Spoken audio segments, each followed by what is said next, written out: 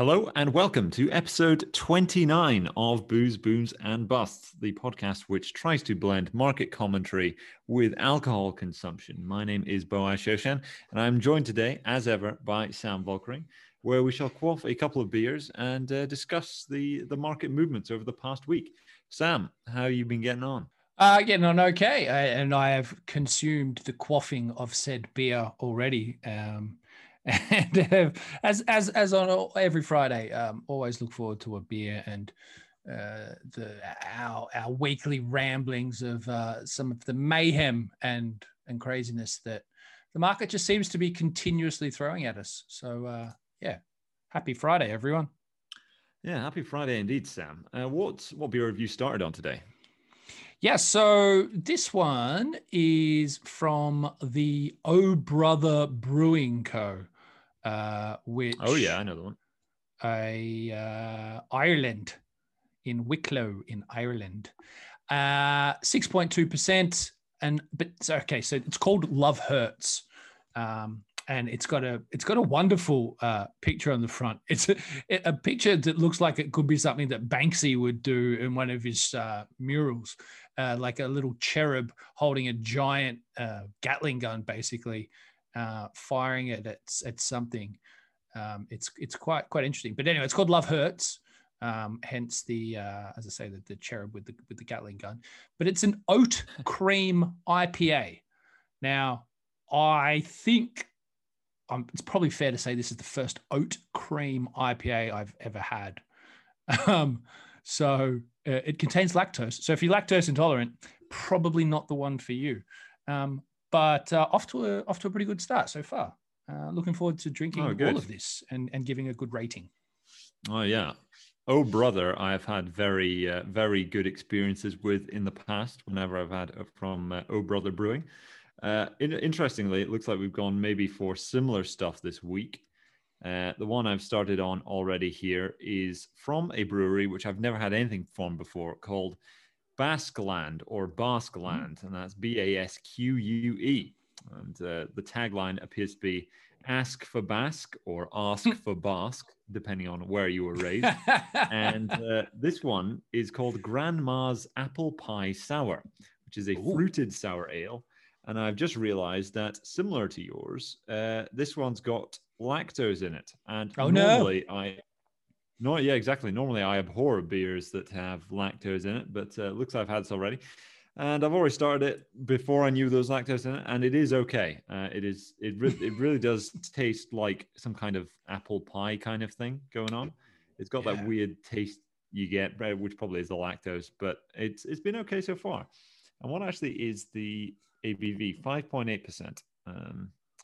Yeah, and it doesn't taste that alcoholic. So I think this will be an interesting one to start with. It's got a very florid label with an apple pie, as you would expect. It's got wings and flowers all over the place, lots of peach backdrop. But yeah, Sam, how should we begin this week with? I did see a rather amusing meme that somebody put together, where it was somebody just captioning Donald Trump saying stop calling me orange, and then I'm peach, with the pun being impeachment, being this is the second impeachment for Donald Trump. I can't say it matters all that much from my perspective. This seems to be mostly theater to it's my eyes. But yeah, what do you make of it all? What's interesting is that could you how creative can beer companies get now with some of the beers that they can do, like impeach? Could you imagine a peach sour impeach? Or I know BrewDog have released a brand new beer called Lockdown Lager. I mean, everything that's gone on in the last year, you could. They did. I think they did one as well. What was it? What was that castle that that bloke went to and said that he was testing his eyesight or whatever. Anyway, whatever. You have quite a lot of fun. Even like we did with Cheddar Ales and the quantitative ease. I'm looking forward to all the kinds of boutique beers and the different names that are coming out. But I think you're right about the whole theater of Trump. I mean, what is it? When's the inauguration? Is the inauguration on the 20th of January? Is that when they usually do it? The 20th? Yes, I believe so. Yeah. So we've got like, what? Oh, geez, I don't even know what day it is today. We've got 5 days. We've got 5 days left of this. I mean, it's kind of like there's this great Simpsons episode where I think it's a Halloween, one of their Halloween specials, the House of Horrors or whatever they call their Halloween specials, and all these like advertising boards and come to life. And one of the things that comes to life, like the big thing that comes to life, is Lard Lad, the giant advertising thing on the donut shop. And the way Lisa finds out that the way to beat these giant monsters that the advertising boards have all turned into is like all advertising, is you just ignore it and it goes away. Advertising dies when people ignore it. And so to defeat the giant monsters, they just ignore them. And I kind of get the feeling that Trump is the Lard Lad in this situation, and that he's just going to fade away if people just kind of ignore it. But the problem with what's been going on is that for some reason they all seem intent on turning him into a martyr instead, which is only adding fuel to his followers and to I guess the state that America finds itself in. And so you kind of get the feeling that the more they pursue him, the worse things are going to get before they just kind of, as I say, settle down and he disappears. And it feels like that Biden's kind of pursuit now is to do everything that Trump wouldn't do. And that's already resulted in, I think it's another $1.9 trillion of stimulus through different areas. I don't exactly know the full breakdown, but if it's like all the other stimulus packages before, you'll probably find some of it going to the most obscene areas that have nothing to do with any sort of pandemic or any sort of getting an economy back to full swing. So, I mean, another 1.9 trillion flowing in. It's the same. It's the same old, right? And it's just going to continue to pump the market. I mean, I can't see how, everything's going to turn on a dime anytime soon. So yeah, I think it is. It's all like you say, theater. The best thing to do would be to kind of ignore it, but they're not doing that. And then at the same time, they're just going to keep on being loose with monetary and fiscal policy. Yeah. I think there's a lot we could talk about with that. I think, I thought Trump would manage to find a way of messing around with the election results post-election.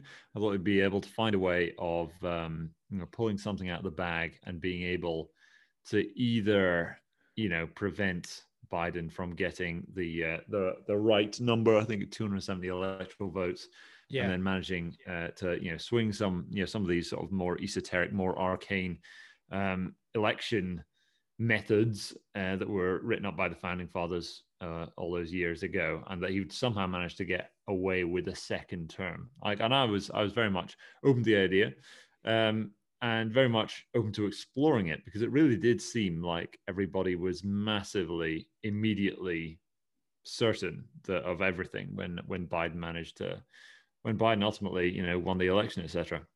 But here we are, and I was definitely wrong in that suspicion. But now here we are, and you do wonder what the next 4 years is kind of going to look like. I think for me, from my perspective with Biden, I think it's just going to be more like the Obama era, just on steroids. Now with additional stimulus checks that are going to be routinely injected, and. For me, that's I think that's going to be quite, and similarly with the Obama era on steroids. I mean, you were going to get opposite to that, where you had the buildup of Trump's base during that period. Similarly, you're going to have an even more aggressive buildup of a similar base during that period.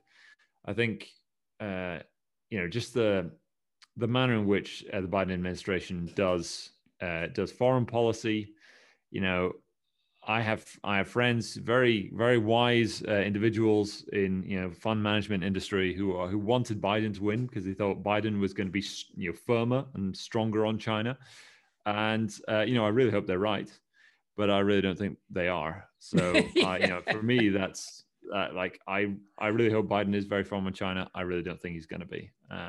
So I look forward to be proven wrong on that point. It seems like we're just going to go back to blowing up an awful lot of the Middle East under a Biden administration.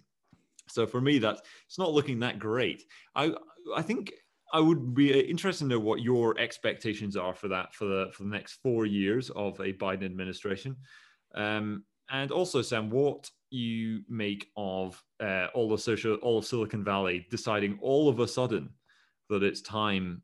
Everybody is jumping on the bandwagon from like Snapchat to MySpace may as well be doing it. May as well be doing it at this point. Banning Trump or making a big public pronouncement of how they're going to ban Trump. So what do you make of that? What do you think the next 4 years will hold when it comes to the aims and objectives of Biden? And what do you make of Silicon Valley deciding now, of all the time when they could have done it over the past 4 years, now is the time to ban Trump? So from my point of view, I think that this is going to be 4 years of the most woke president America has ever seen. And there's good things and bad things about that, I think. I tend to kind of agree in that you get the feeling that it would be like Obama on steroids, and that they'll kind of go back to. I think he'll be quite pro China, to be fair, and I don't think that he'll sort of sit in the same boat as the EU, and really not care so much about what the negative things are that China does, and just sees them as really a giant customer. So I think that's probably the situation with China. Now, the thing about going back, and as you sort of pointed out about that blowing up stuff in the Middle East, I wonder, because I think he's going to be very much a woke president. I think he's going to very much try and turn the narrative to green energy. But at the same time, I also get the feeling that because I think he came out, wasn't it, in his election campaign, was talking about destroying the fracking industries in a number of countries, a number of states, but somehow that didn't seem to have an impact on the election. I just get the feeling that he's gonna do all the things he can do to appease the woke brigade. And I don't necessarily mean that in a disparaging way, but it's popularism, I think, at its finest for the next 4 years. And also it's just continuation of loose, as I say, loose fiscal policy, which is just going to lead to even more good times on the market, most likely, as the can continuously gets kicked down the road. When it comes to big tech, I think big tech's they're going to split up big tech in the next 4 years. I think that'll be one of his defining, things of his first term, assuming he survives and lives the next 4 years, is that big tech will get broken up. And I don't think that that's going to serve the intention that they have behind breaking up big tech. But I think that's going to happen. And that's probably actually going to fuel the market and that end of the market, because you might see them chopped up, but then even independently, they will still be run in a way that makes them probably even more dominant because they become more nimble. So, yeah, I think it's hard for me to see great negatives coming out of it. Although there will be. When it comes to the market and when it comes to investing, I'm struggling to see where the breaking point is for the market. That is going to come at some point, but I'm not sure I can see it coming with the way that things are going at the moment. Yeah. I think for me, and I've reiterated this slightly in a previous podcast, but I do feel like that 4% inflation figure, that's in previous bull markets. This is a figure where once you get there, that's when the market really starts to worry about it, and that's when it starts to break. And it was very similar in 2008, actually. It was coincidental with the whole Lehman thing and the whole Bear Stearns thing, right? At the same time, which people don't sort of think of quite so much, inflation wasn't near that 4% level. It was getting very, very, very close. And previous bull markets and bear markets, Russell Napier has pointed out that 4% is this big figure for a booming stock market, at which point inflation ceases to be thought of as a good thing and is more a bad thing once it reaches that level. I wonder whether or not we might see that, and maybe this year, depending on how rapidly the US and other countries, for that matter, really reopen. I can't see that happening in Europe unless something extreme happens on the fiscal side. But here in the UK and here in the States, well, not here in the UK and over the pond in the States, I can imagine that 4% level getting reached if certain conditions are met. And that I do think that then, as it's these growth stocks, which are what have led the rally, it's not anything that would do well in an inflationary environment.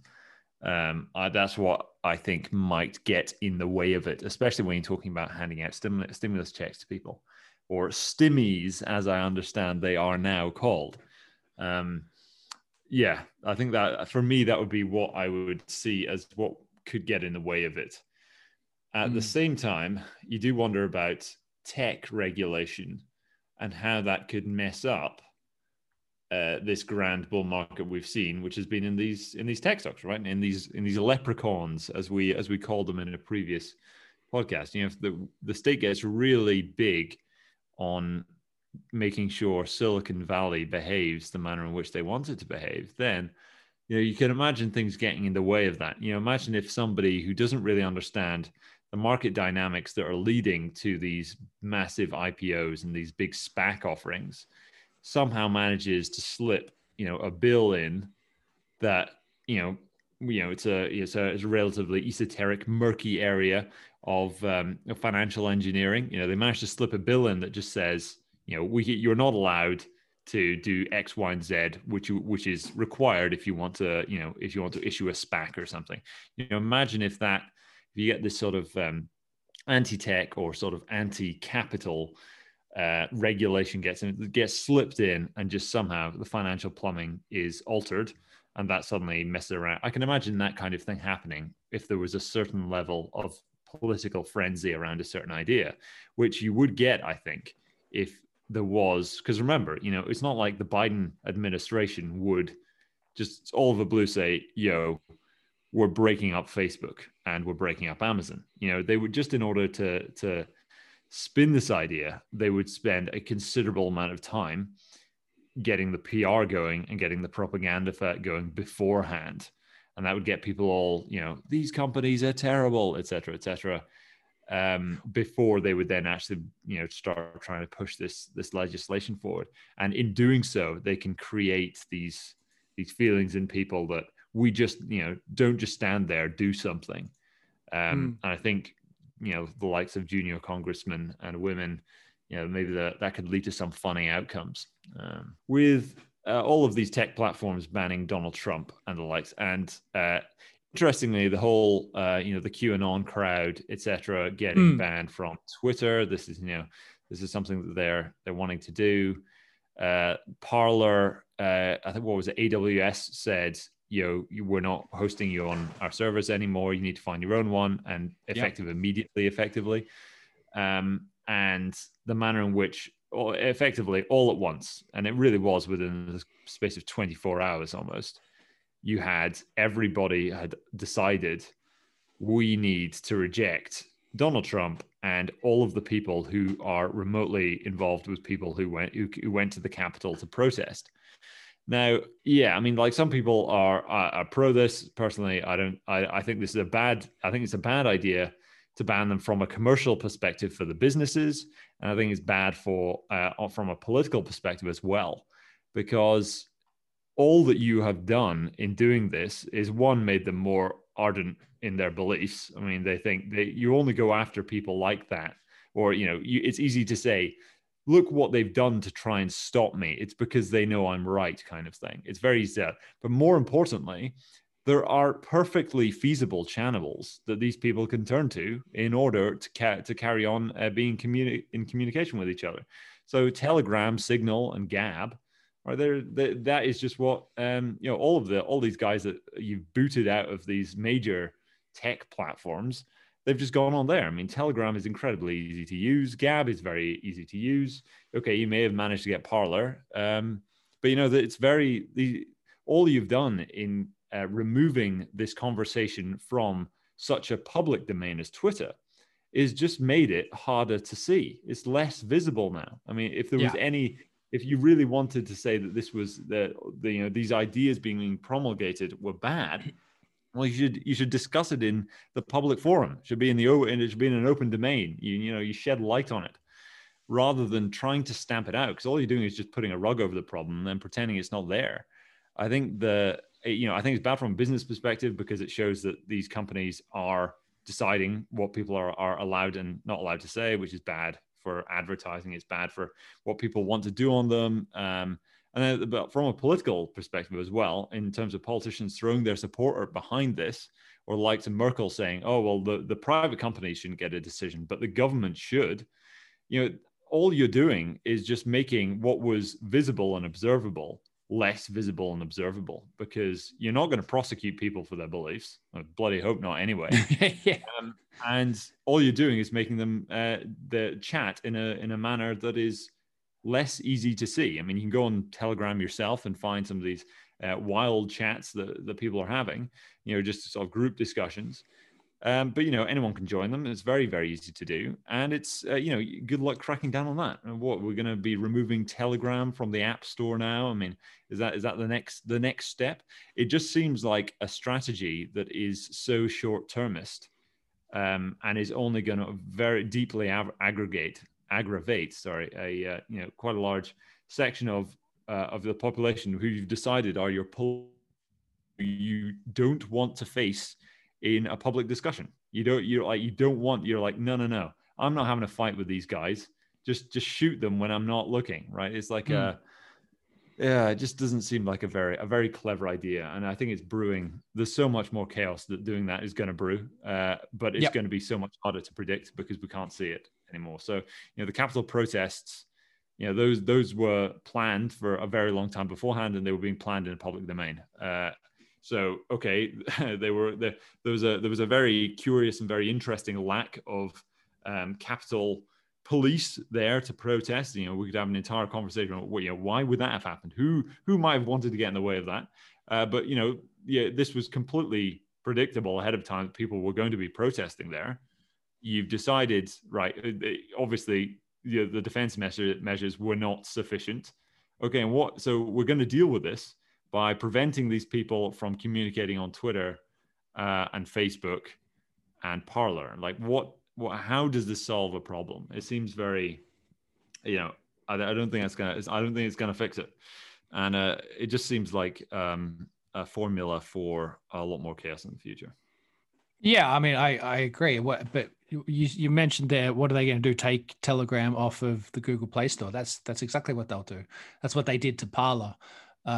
And that's what they'll do to anything that they don't like. And so the other interesting thing is that all of them coming out and banning Trump from their platforms it's kind of just because it's the flavor of the day. It's now to be seen under the new administration as doing the right thing. Again, it comes back to this idea of just appeasing the populace, because the greater majority of the system put Biden into power. So now these tech companies that have had government on their back for some time now, I think it's kind of just tickling the ball sack of the new administration, to be fair with you. And I think people will see through that. But at the same time, I don't think it's going to stop. And so you know, when it comes to tech, what they're doing is they're showing their true colors, that they will do what is ever required to remain functional and in a dominant position, and that's the control of data and information. And so by banning these people or banning Trump, like you say, from public forum, all it does is just suppresses it to more underground ways of communication, of which in today's world, there's plenty of ways to get around. Easy. So yeah, it's super easy. And, you know, I've said a few times before now, and maybe 2021 is the year that the deep web kind of goes mainstream. In that sense, is that we find that perhaps more and more of our time will be spent on the deep web, you know, operating through browsers like a Tor browser, you know, an Onion router network, on something like a deep web, or using, you know, privacy and obfuscation technology to protect our data and information. I think that one of the biggest social issues that we now face is, I mean, I've been saying this for a while, and I'm sure you know, you're all over it as well, is protection and privacy of our own personal data and information, which has just been abused for so long. But what's happening now, I think, is a very much more public demonstration of just the kind of control that the government and technology companies have over personal data and information. And so I think it's going to be solutions to those problems is going to be a serious, you know, it's going to be a serious kind of opportunity, I think, for those that have or are smart enough to come up with that or deliver that kind of application or technology to people. And we've seen it already with Signal and Telegram. You know, so just sort of along with all of the banning of accounts and things like that, there was also been a big pushback against WhatsApp, particularly in the US, because of the revelation, which shouldn't really be much of a revelation because WhatsApp's owned by Facebook, but WhatsApp's going to be sharing a whole heap of personal data with Facebook. And so that saw a surge of people leave WhatsApp as a platform and migrate over to Signal. Which that alone saw, which is another weird, again, sort of coming back to the market a bit here with that, is that when Signal all of a sudden I think it got mentioned by Elon Musk, and, you know, it was in the mainstream papers, you know, people leaving WhatsApp and flooding to Signal. Even Signal had seen, you know, literally tens of millions of people flooding over to their platform in the last couple of weeks now, or last week and a bit. There was a tiny little penny stock called Signal something or other, nothing to do with the actual Signal messaging company, because Signal messaging is a private company. But all these people started investing in Signal, this stock. And it, like, I think it was like up 100x in the space of a day at one point. And so it's this weird kind of situation where you get these crazy social situations, which then somehow reverberate back in through the markets, making absolutely no sense at all. And then all of a sudden we just sort of rinse repeat of everything that happened last year. And it just doesn't seem to be an end in sight for it, that we'll see more social unrest. We'll see, you know, more protests. We'll see whether it be against government or whether it be against, well, mainly against government and their decisions, and whether it's around the economy or whether it's around the pandemic. I think that that's going to flow into the market. That's going to flow into the market in weird and wonderful ways. And they're trying to navigate the good stuff as opposed from the utter rubbish and garbage is going to be one of the more exciting things for 2021, considering how much of a crappy start it's got off to. Yeah, so like gold panning is going to be there's going to be even more grit and mud out there. Yeah, I mean, that thing with Signal, I mean, it's just like what happened with Zoom, right? Exactly the same. Last year, right? Yeah, where people thought Zoom technologies rather than Zoom mobile, you know, communications, mixed up the stocks. Oh, Zoom's in the name, I'm buying it, and it mooned very fast. Yeah, but though at the same time, Sam. So when you talk about people going for more privacy oriented apps and privacy oriented tech, it's very very prescient at the moment because I think it was just this. I think it was just this damn morning. I received an email from Bitrex, the crypto exchange, telling me that they are delisting Monero, Zcash or Zcash, and I think there was one other of the privacy coins that you can't trade this asset anymore, which has been deliberately geared to prevent other people from spying on your transactions, and they're all getting delisted. So you can still withdraw them, but you can't trade them. And I found that quite interesting because this is, just as you say, the tech companies banning Trump were just trying to appease the new administration. They're like, okay, don't antitrust destroy us, please. Yeah. Just look, we banned the big orange man. Please let us go. We did good. We did good. Yeah. Right. When he's got a few days left in his administration, we did what you wanted to do, right? Please leave us alone. Similarly, I think we're seeing that. I guess that's what was going on with the crypto exchanges, where it's like, oh man, they're after us for these coins, which are very much de rigueur with money launderers, and anybody interested in privacy whatsoever. So we're just gonna take the initiative and delist them. And that does, it's that manner in which they change behavior. The behavior of individuals has changed based on the fear of a reaction without needing a reaction. So there's this sort of strategy that the CCP took with Hollywood, where if they were just vague enough and they were just severe enough with movie producers that wanted to film in China or wanted to get Chinese investment money, whenever they did something that could be considered offensive, if the CCP just reacted once, that was really, we're going to cut funding, or we're not going to allow you to do X, Y, and Z. They were just vague enough with their actions. This creates a culture of behavior in Hollywood that nobody does anything that could possibly be considered to be offensive to the Chinese Communist Party. And I wonder if that's the kind of culture we're going to find now, where all these tech companies don't want to do anything even remotely subversive or remotely offensive to statists, right? And that's a bit of a shame, isn't it? Right?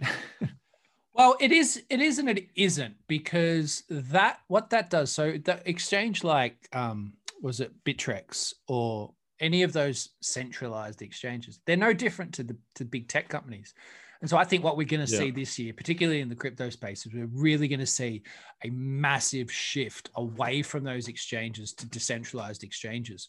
Like I saw somebody comment the other day, one of the most powerful institutions in the world is now something that was created by an anonymous founder, with which no one controls, and everybody has the potential to be a part of, which is Bitcoin.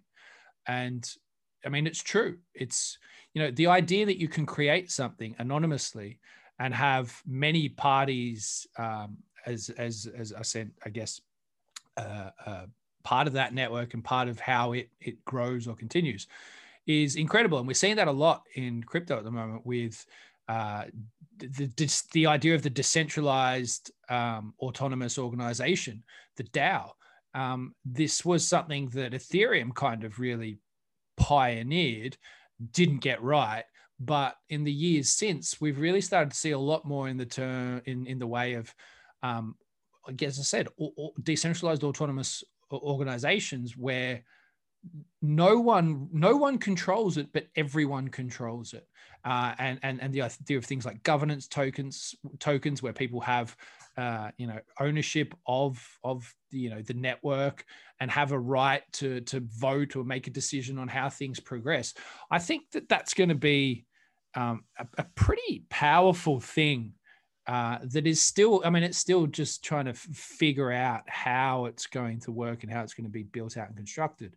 So we're talking, super early days, but the idea that an organization that can, generate revenues and income, but can also provide a service or a platform for different use cases, and have that owned by the network itself and the people that are part of that network. I think that's a really powerful idea, and something that we're going to see a lot more of. So whether it be like, we see it initially with decentralized exchanges like Uniswap or Matcha or, all these kinds of exchanges where you don't, you can trade on anything. If there's a piece of code or smart contract that enables the token to exist, you can interact with that without having to worry about someone like Bittrex deciding that they're not going to list a privacy coin.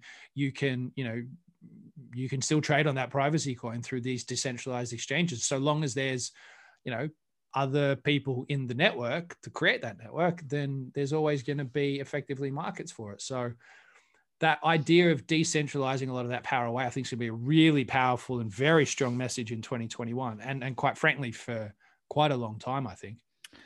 Yeah, I really do hope the decentralization initiative succeeds in its original aims and doesn't get subverted or altered by the sort of centralized actors, as there is really a lot of pressure now to bend over to the state, but also just from large tech firms which just want to make lots of money, and individual actors who've made a lot of money, pioneers in the space who are like, no, we need to go legit now, right? We need to sell out and plug ourselves into these legacy networks and institutions. There is definitely a space for these bridges between what was once a wild frontier and what is now the traditional space.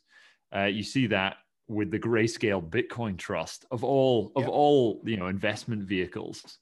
This trust, which has relentlessly traded at an insane valuation an insane premium above what it actually owns. Everybody sort of thought this was kind of a joke, this trust, and that we were going to get a proper Bitcoin ETF. There was going to be a legit Bitcoin ETF that people were going to invest in. People were talking about that. This is early 2017 or even earlier, right? Yeah. And yet GBTC, the original Grayscale, is just absolutely coining it. I mean, it was it's incredible to see how that has 3 years on, 4 years on, Grayscale has turned out to still be the only game in town when it comes to something close to a Bitcoin ETF, without including MicroStrategy, right? But yeah, going back to my earlier point, I think there's definitely room for institutional legacy financial money entering the space. Of course there is. And it's perfectly fine for there to be bridges between this new digital world and the old financial world. But what you're afraid of, right, is sort of the gentrification of this frontier, right? You're afraid of the state just coming in and making all of this new technology, making it all illegal effectively. Smart contracts. Well, actually, we're just going to make them normal legal contracts, right? They actually need to be upheld in the court of law for them to be considered legal, etc.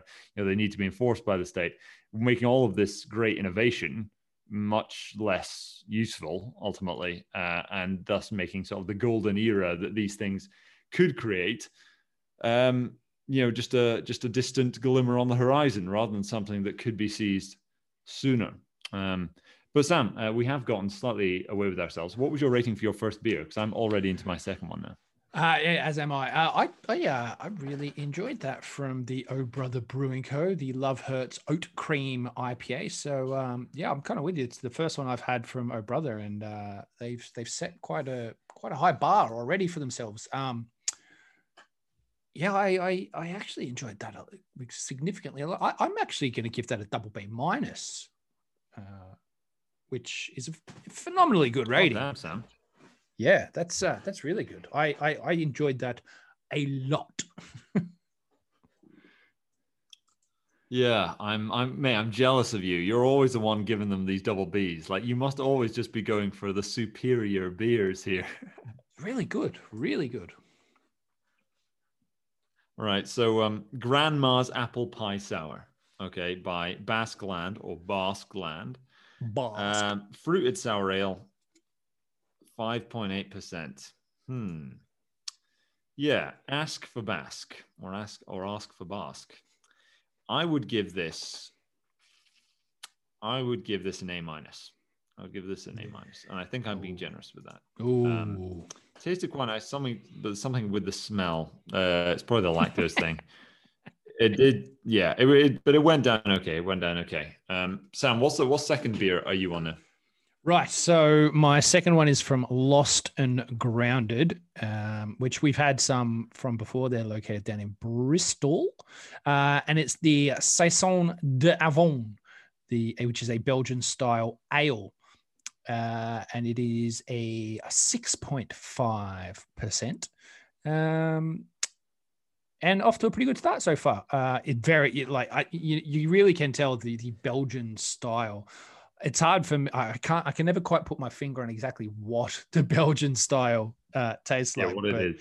You know it when you have it, and it's certainly right up there. So yeah, but I actually quite like the Belgian ale. You know, having been to parts of Belgium, as I'm sure many people have, you know when you sat in a Belgian bar and you're drinking a Belgian beer, you just feel like you're drinking Belgian beer in Belgium. It's like it's a really nice thing to do, and it takes me there, which is a good start. When I like the idea that you can drink a beer and it takes you to a place you've been before and kind of gives you that reaction. I think that's usually a pretty good sign. So we're off to a good start so far with this one.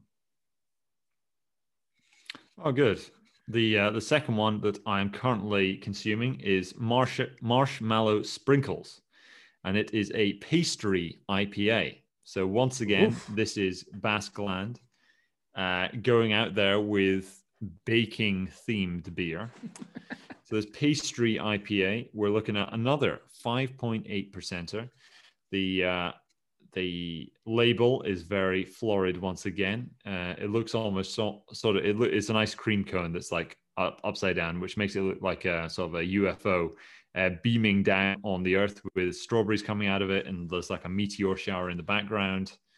And this time we've got, interestingly, I'm not sure where this is actually from, but they have some interesting health warnings we've got on the side here.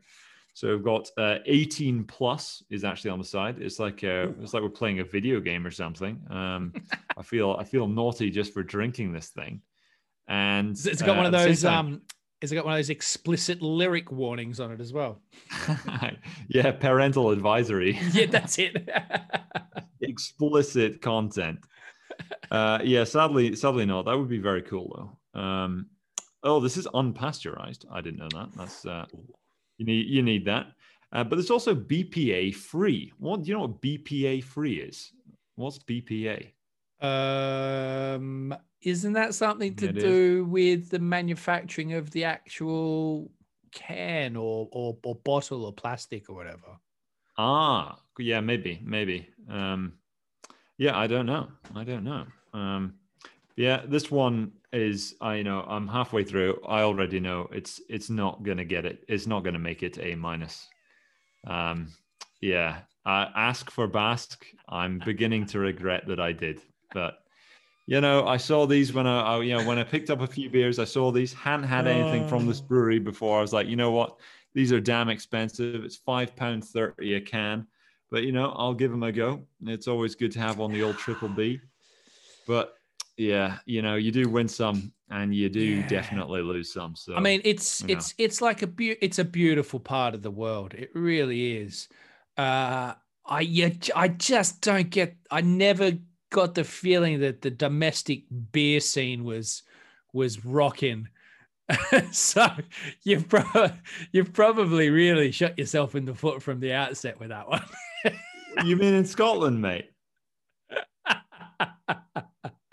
This is definitely not made in Scotland. So in my defense, I think this is definitely not Scotland's fault.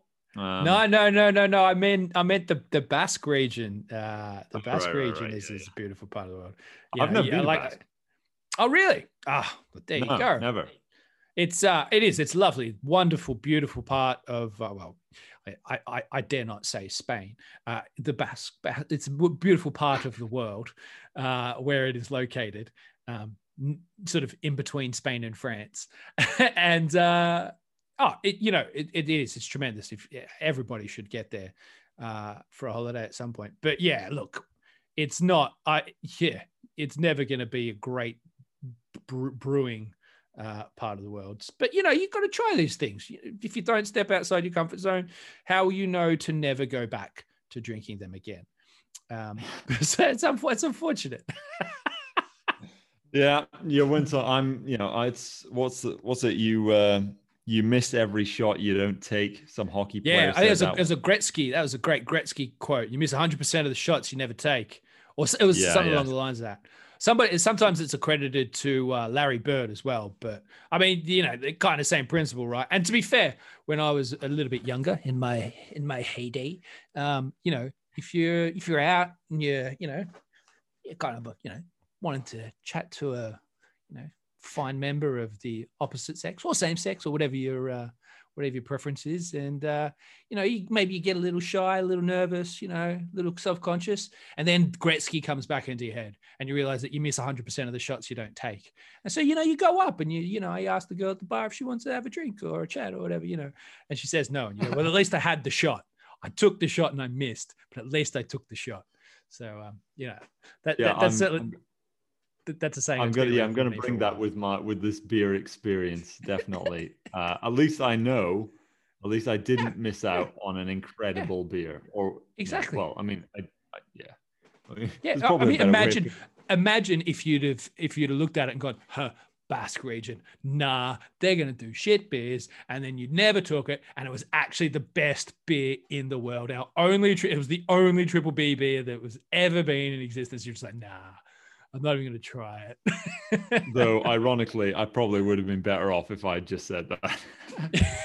Yeah. Well, hindsight's a wonderful thing, right? Isn't it? But, you're right. You miss it. But you know what? There's an investing story somewhere in there as well, I think. Because, you know what? I think that a lot of people do. I think when people come to invest in the markets and they see like what's happening now, and, there's crazy shit going on. Like Carol Baskin from Tiger King fame, shilling some stupid stock, and TikTok investors is actually a thing, and the Robin Hood phenom, and people investing in stocks like Signal that have nothing to do with what they think it's supposed to be, or Zoom when it's not Zoom. This crazy shit that we've seen over the last, 18 months or whatever, or year, or just in general in the markets, can turn a lot of people away from investing. And they're just like, no, it's too stupid. It's too crazy. It's all just a big bubble. But, I think you've got to participate, and everyone has their level at which they get in and get investing. And, what's 50 quid, or well, you can't really invest in anything in the traditional markets for 50 quid, but let's say what's 500 quid to somebody investing in the market, might be 50,000 to somebody else. Everyone has their own level, but I think at the end of the day, everyone should at least be factoring it in. If you've got a bit of a long-term time frame, you want to have a bit of excitement and try and build your wealth, then you really need to be looking at the markets. And if you just sat there watching it all unfurl and not having any shots at all, then you're going to miss 100% of the time by just doing nothing. So there is a bit of I think a message in there for the investor as well, is that you've kind of still got to participate to even open yourself up to some opportunity, considering all, risks and all those sorts of things that you need to consider. But yeah, I think the worst thing that people can do is to do nothing at all. Yeah. Well, so I guess you'd end up with something like you make a 100% loss on every financial asset that you don't buy. But I don't think you make 100% loss on the financial asset you never buy.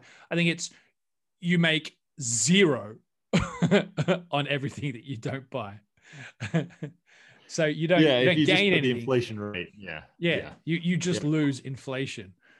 which is if it's 4%, like you say, if we end up going towards that magical number, imagine that. Imagine being sat on the sidelines in cash, thinking that the market's going to tank, and then for the next 5 years it does nothing, and then you lose 4% of the value of that money. Plus obviously what, potential asset prices inflate to on top of that. So you might lose it in inflation in cash, but then also lose it even more in asset price inflation as well.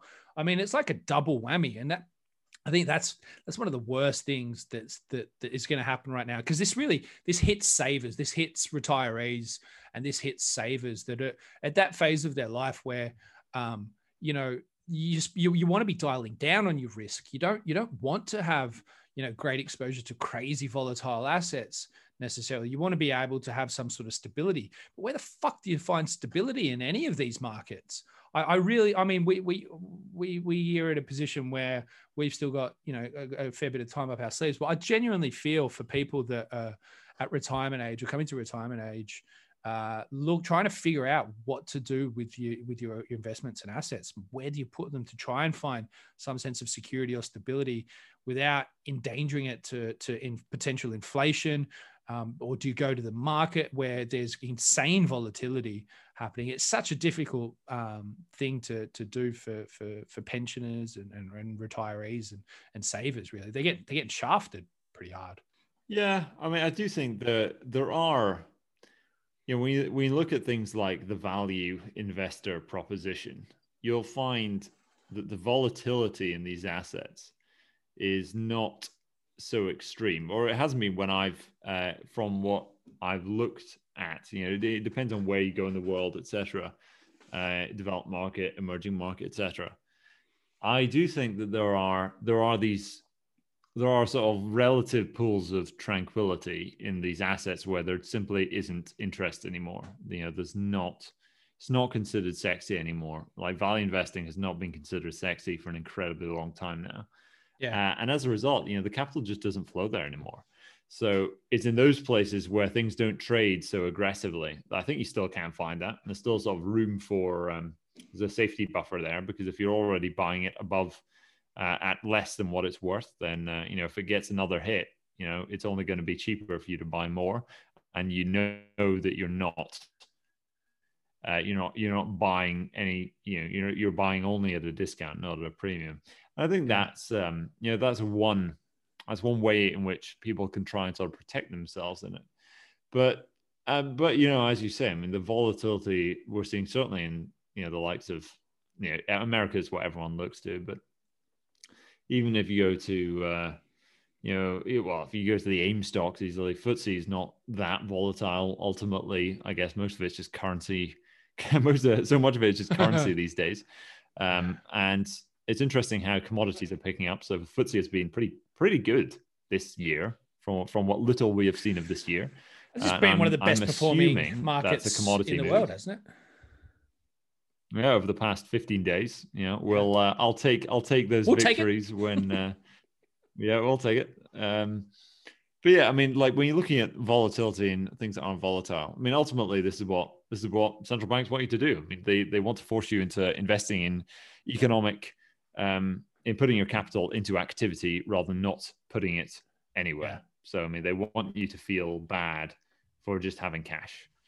Now, whether or not it's a good thing then to obey what they want is, sort of another discussion. But there's and if they screw it up and there's a massive deflation, well, hey, there'll be the people who are deciding to own cash rather than invest in anything. Those are the guys who'll triumph because they can come in and buy everything when it's cheap, I guess. And some investors are positioned that way. I mean, they got like massive cash holding, just waiting for a big deflationary crisis, when they can then just come in and buy all these other things that we've been bidding up to crazy levels. They can ride in and pick them up for dimes on the dollar or pennies on the pound. But yeah, it's I mean, the proof's in the pudding. We'll see how it goes. Yeah. And it will be very interesting to see how it turns out. The whole inflation deflation thing, it's so, it's such a strange sort of problem to ponder, because you find all of the people who are on the deflation side, they're actually making the same argument as the inflation side. So the inflation side is saying, look at all the central bank money printing. And then the deflation side will say, well, whenever they do print money, all they're doing is creating more debt, because all money is debt, and debt leads to deflation. So therefore, all of this that you're pointing to as the cause of inflation is actually the cause of deflation. So actually, I'm right. And yeah, it's quite a struggle between these two forces, and I've yet to be totally convinced one way or the other. There is still, I'm not 100% in one camp or the other. I tend to think that deflationary pressures come from innovation and development. So, like, I was watching Tractor Ted the other day, because my son, who is almost 2, quite likes Tractor Ted on Amazon Prime. It's literally a show about a farm and like how they like cut grass to turn it into feed for animals, or like how they, milk sheep and things like that. And the interesting thing is I'm watching this with him because he loves it, and it sort of keeps him quiet at the end of the day and winds him down for bed. But I'm looking at these tractors that these farmers are using, and they're these just incredible pieces of engineering marvels that are, going through these fields. And like one of the episodes is all about carrots, and they're these tractors and machinery that are effectively picking up the carrots and separating them out and putting them into another tractor and machine that takes them to another machine that washes them and sorts them and packages and boxes and bags them and things like that.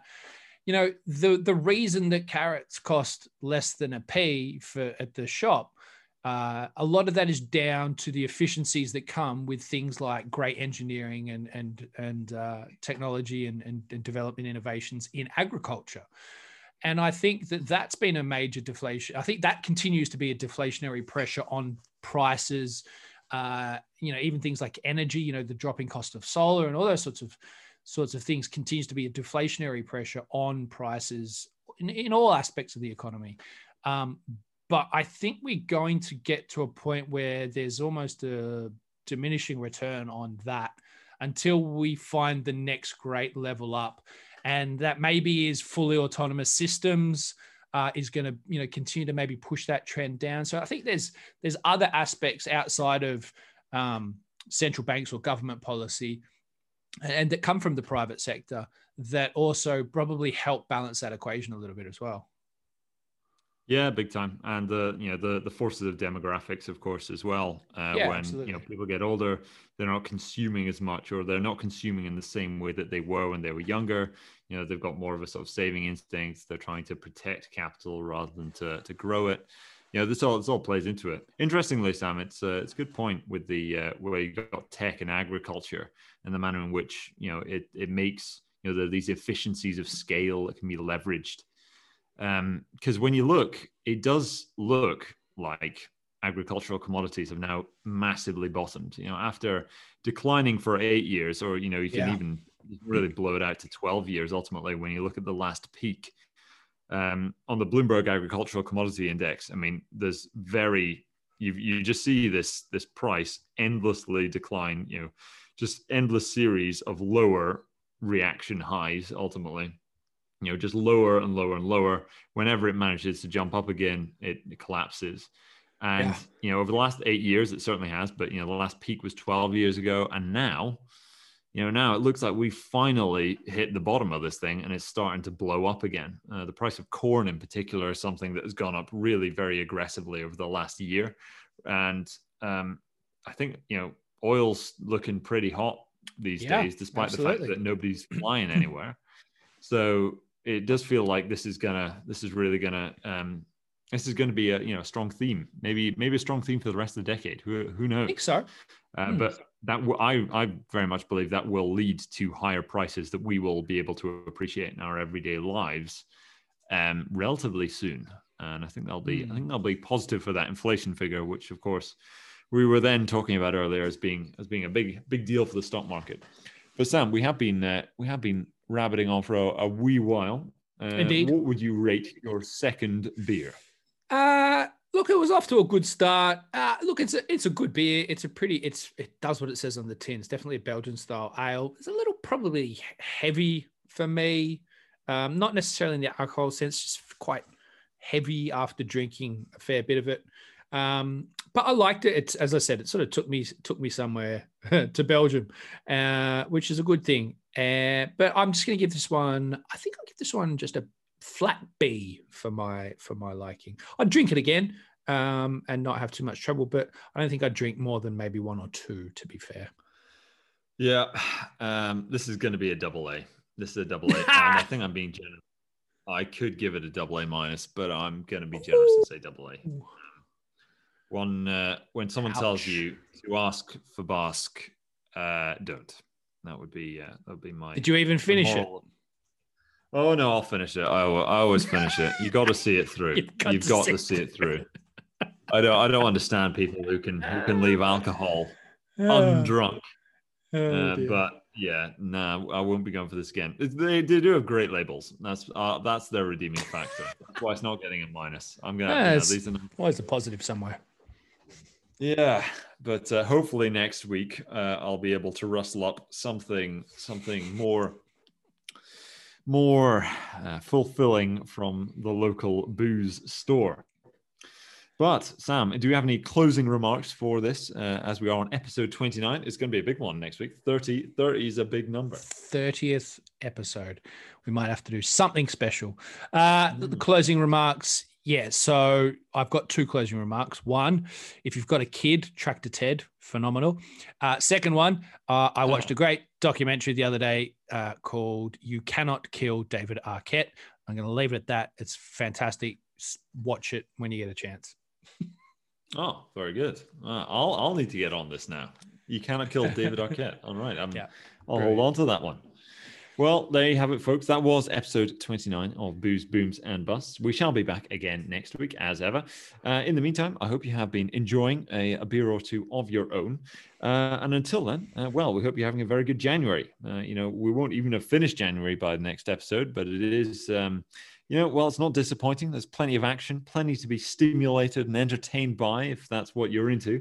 But in the meantime, we hope you have a good one, and we'll see you next week.